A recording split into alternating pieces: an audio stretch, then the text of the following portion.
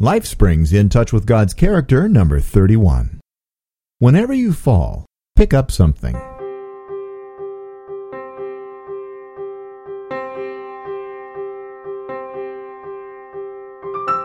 Hi, and welcome to LifeSprings In Touch with God's Character. I'm Steve Webb, host of the LifeSpring family of podcasts. Thanks for joining me today. Oswald Avery said, "Whenever you fall, pick up something." Those are wise words from a very smart man. Oswald Avery was one of the scientists who discovered that DNA is the material of which genes and chromosomes are made back in 1944. We usually think of falling in a negative light. We associate falling with pain or failure. No one wants to fall. But Dr. Avery throws a different light on falling with this 6-word sentence: whenever you fall, pick something up. Now, we are challenged to look for something useful while we're down in this new fallen position.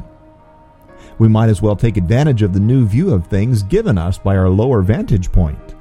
Most successful people will attest that they've learned valuable lessons from such setbacks. So, given the idea that falling can be a good thing, what of the object that caused the fall? This is the characteristic of God I want to focus on in today's In Touch with God's Character. Life has been likened to a journey we all must travel. Each of us is on a path. Our paths all started at the same place: birth. We all have this in common.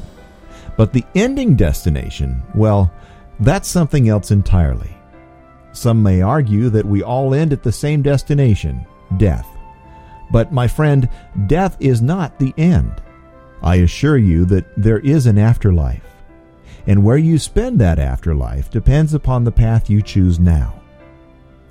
God has invested much in providing a way for you to walk the path with Him.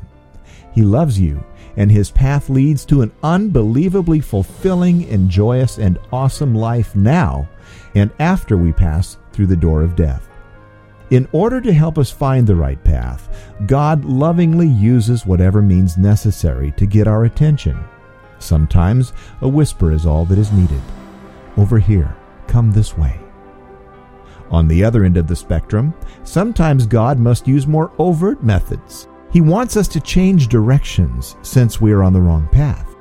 So, according to the New Testament book of 1 Peter, he uses, quote, "a stone that causes men to stumble and a rock that makes them fall," unquote. Yes, that is one of the ways that Jesus is referred to in Scripture, as a rock that makes unbelievers stumble and fall, because He loves them and wants them to change their direction. Their current momentum has got them going with the wrong trajectory. They're on the wrong path.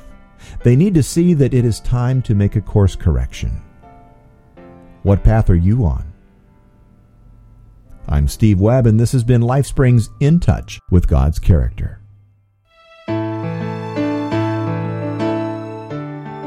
This has been an In Touch Productions podcast.